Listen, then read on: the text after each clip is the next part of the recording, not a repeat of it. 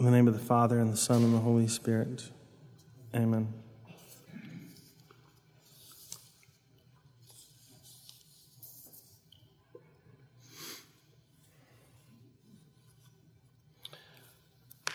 When we observe our Lord going into the desert, there are some initial obvious lessons that we take from it. The importance of prayer, fasting, and penance, the battle against evil, the reality of the evil one as a person, as a fallen angel, the reality that there are many fallen angels who are constantly bent on destruction and our destruction.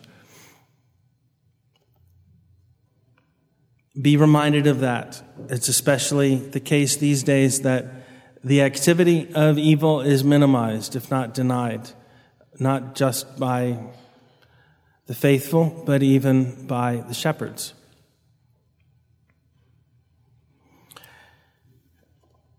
In addition to that, I encourage you to consider these three moments in which the nature of the church is expressed. At first, our Lord, after 40 days, is presented with the temptation to take bread from the rock, to feed himself.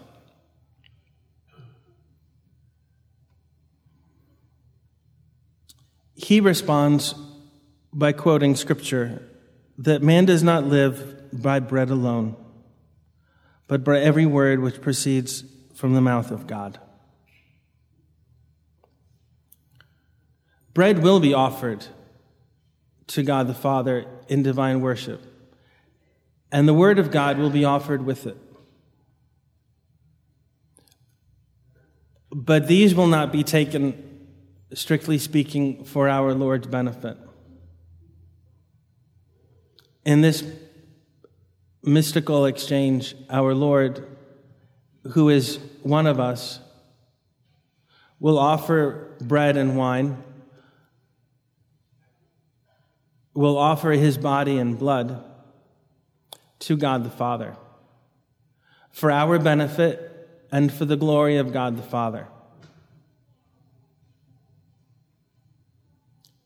By the will of the Father, he is glorified, but he does not glorify himself. Christ is given glory when God the Father is honored and worshiped, because he and the Father are one. And so, yes, the Trinity is worshiped.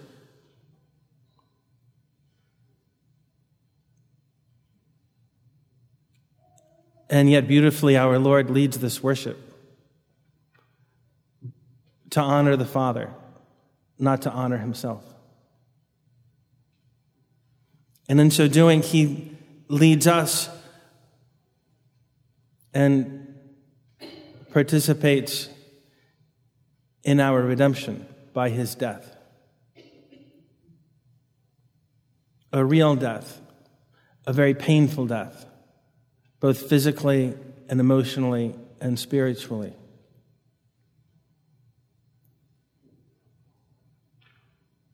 Even done out of love, even with the consolation of our redemption and our salvation. Not even the most cynical observer could say that he does it for his personal benefit. And so we continue to participate in this offering up of his body, his blood, this bread, and the Word of God, to the honor and glory of God the Father, for our salvation and the salvation of the world. The evil one takes him. If you are the Son of God, Throw yourself down.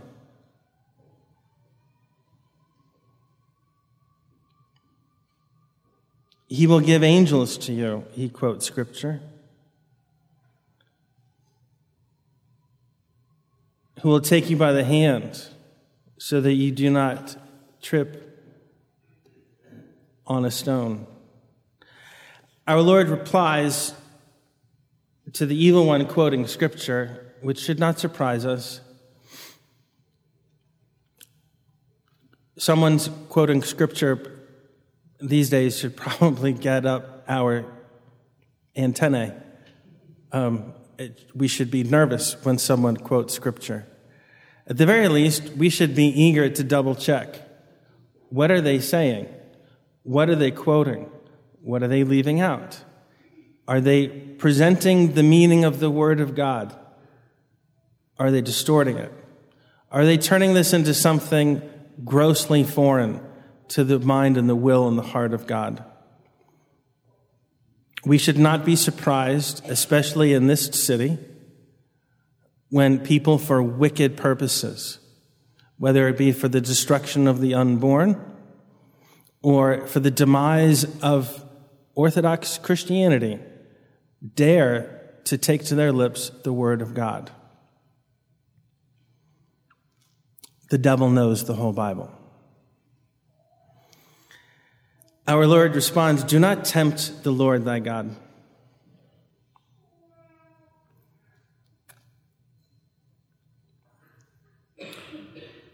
Stones, even little pebbles, our Lord will take up and form into his church. He won't throw himself down from a parapet, from a tower from which prayers are offered. Our Lord comes to take a little pebble named Simon Bar-Jonah and will make him the cornerstone of the whole church, an edifice that will last forever.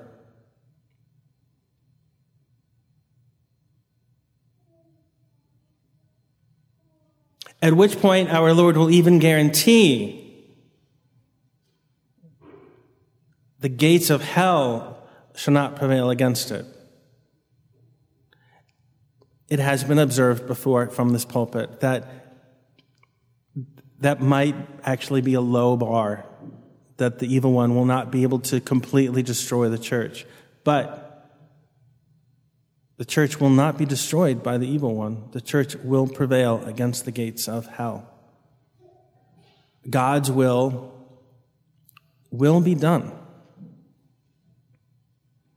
God does not send his word into the world to be ineffective. That is the word of God.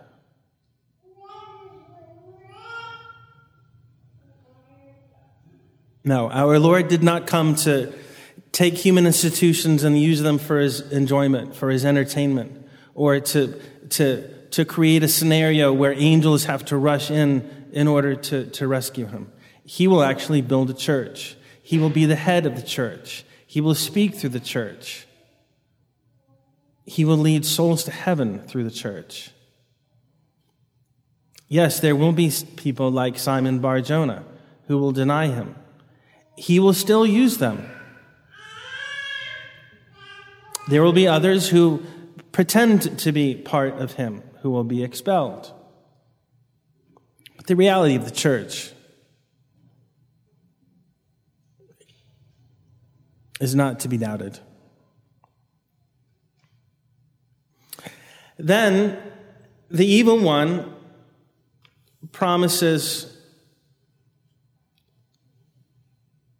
quite a bargain. He takes them to a great mountain, shows them all the kingdoms of the world and all their glory, and says, "I will give all of this to you if you fall and adore me."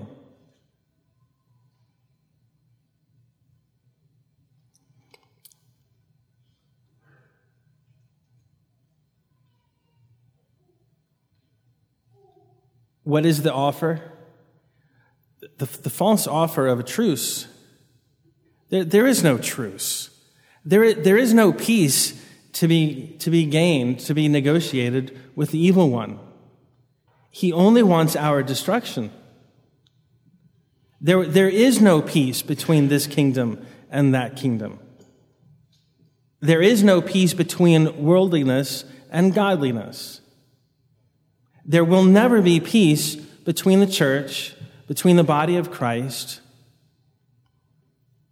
and the evil one and his minions. There will never be peace. There will always be war.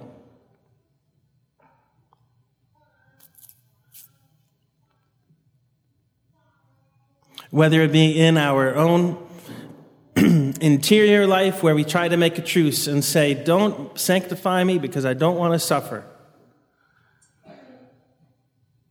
All of us have thought that. If we haven't yet, we probably will at some point. If we haven't yet and never will, then maybe you're an angel. I think anyone who has embarked on the interior life to one degree or another, who has read the lives of the saints and seen how much they suffer, has at some point, even just for a split second, we have all said, oh, I don't want that. Please, Lord, can you find a way to put me in the state of grace, but actually not make me so holy that the devil wants to do harm to me? If you've never had that thought in your head, then don't. It's an inevitable temptation to be a fallen human being who still wants to go to God, but doesn't want to suffer. Of course we don't want to suffer. We're also afraid of being put in a situation where we might fail, where we might let go of God. The popes have written about this. When you first realize that that's what your soul is thinking, it is horrible. Until you realize, oh, other people have thought this too. In fact, anyone who's taken a step towards God deliberately is bound to visit this thought for a brief time or for a long time, one or the other. Make no mistake, there is no peace. There is no truce. None can be had.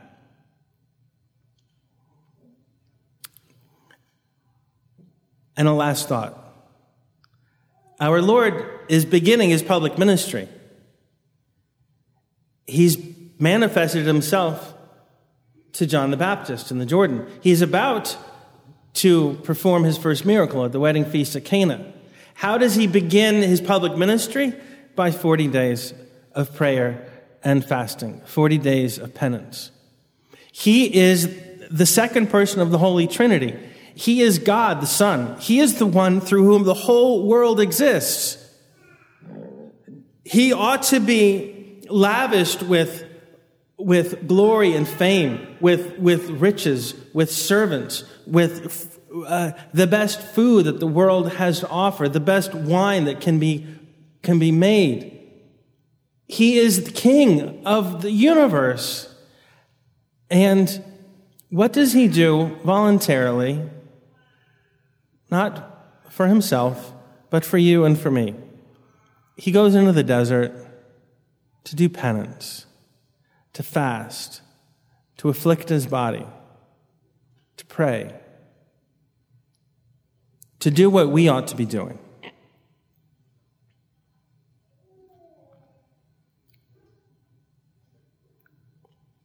He prays for us. He prays on our behalf with greater love and sorrow than we ever have for ourselves. He willingly takes our sins upon himself already.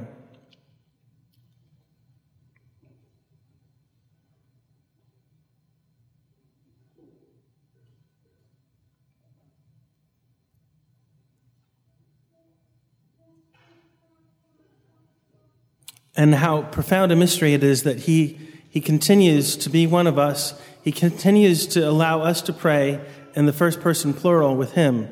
He prays on our behalf. He leads us in this worship of God the Father. He continues in his humility to intercede for us.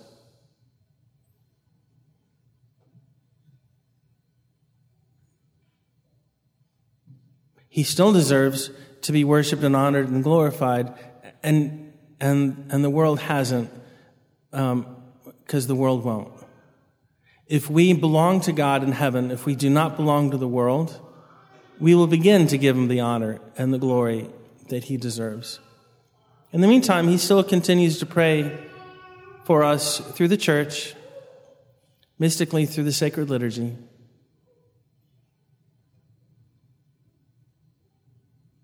It's worth acknowledging this is the life of the monastery. Maximum penance. For a monastic community, the maximum penance that they all can do collectively, without exception.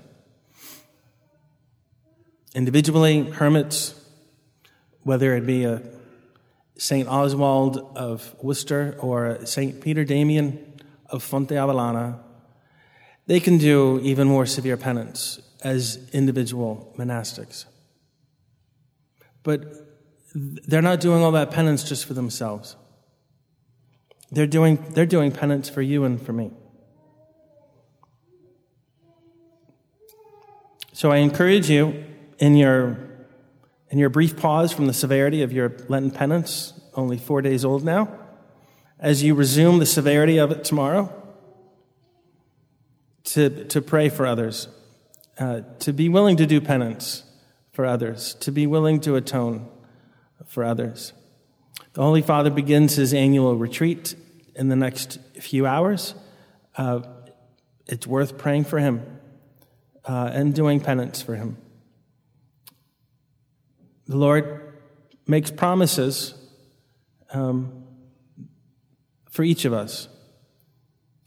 The gates prevailing, the gates of hell not prevailing against the church is a promise of universal significance to all of us and of personal importance to Pope Francis.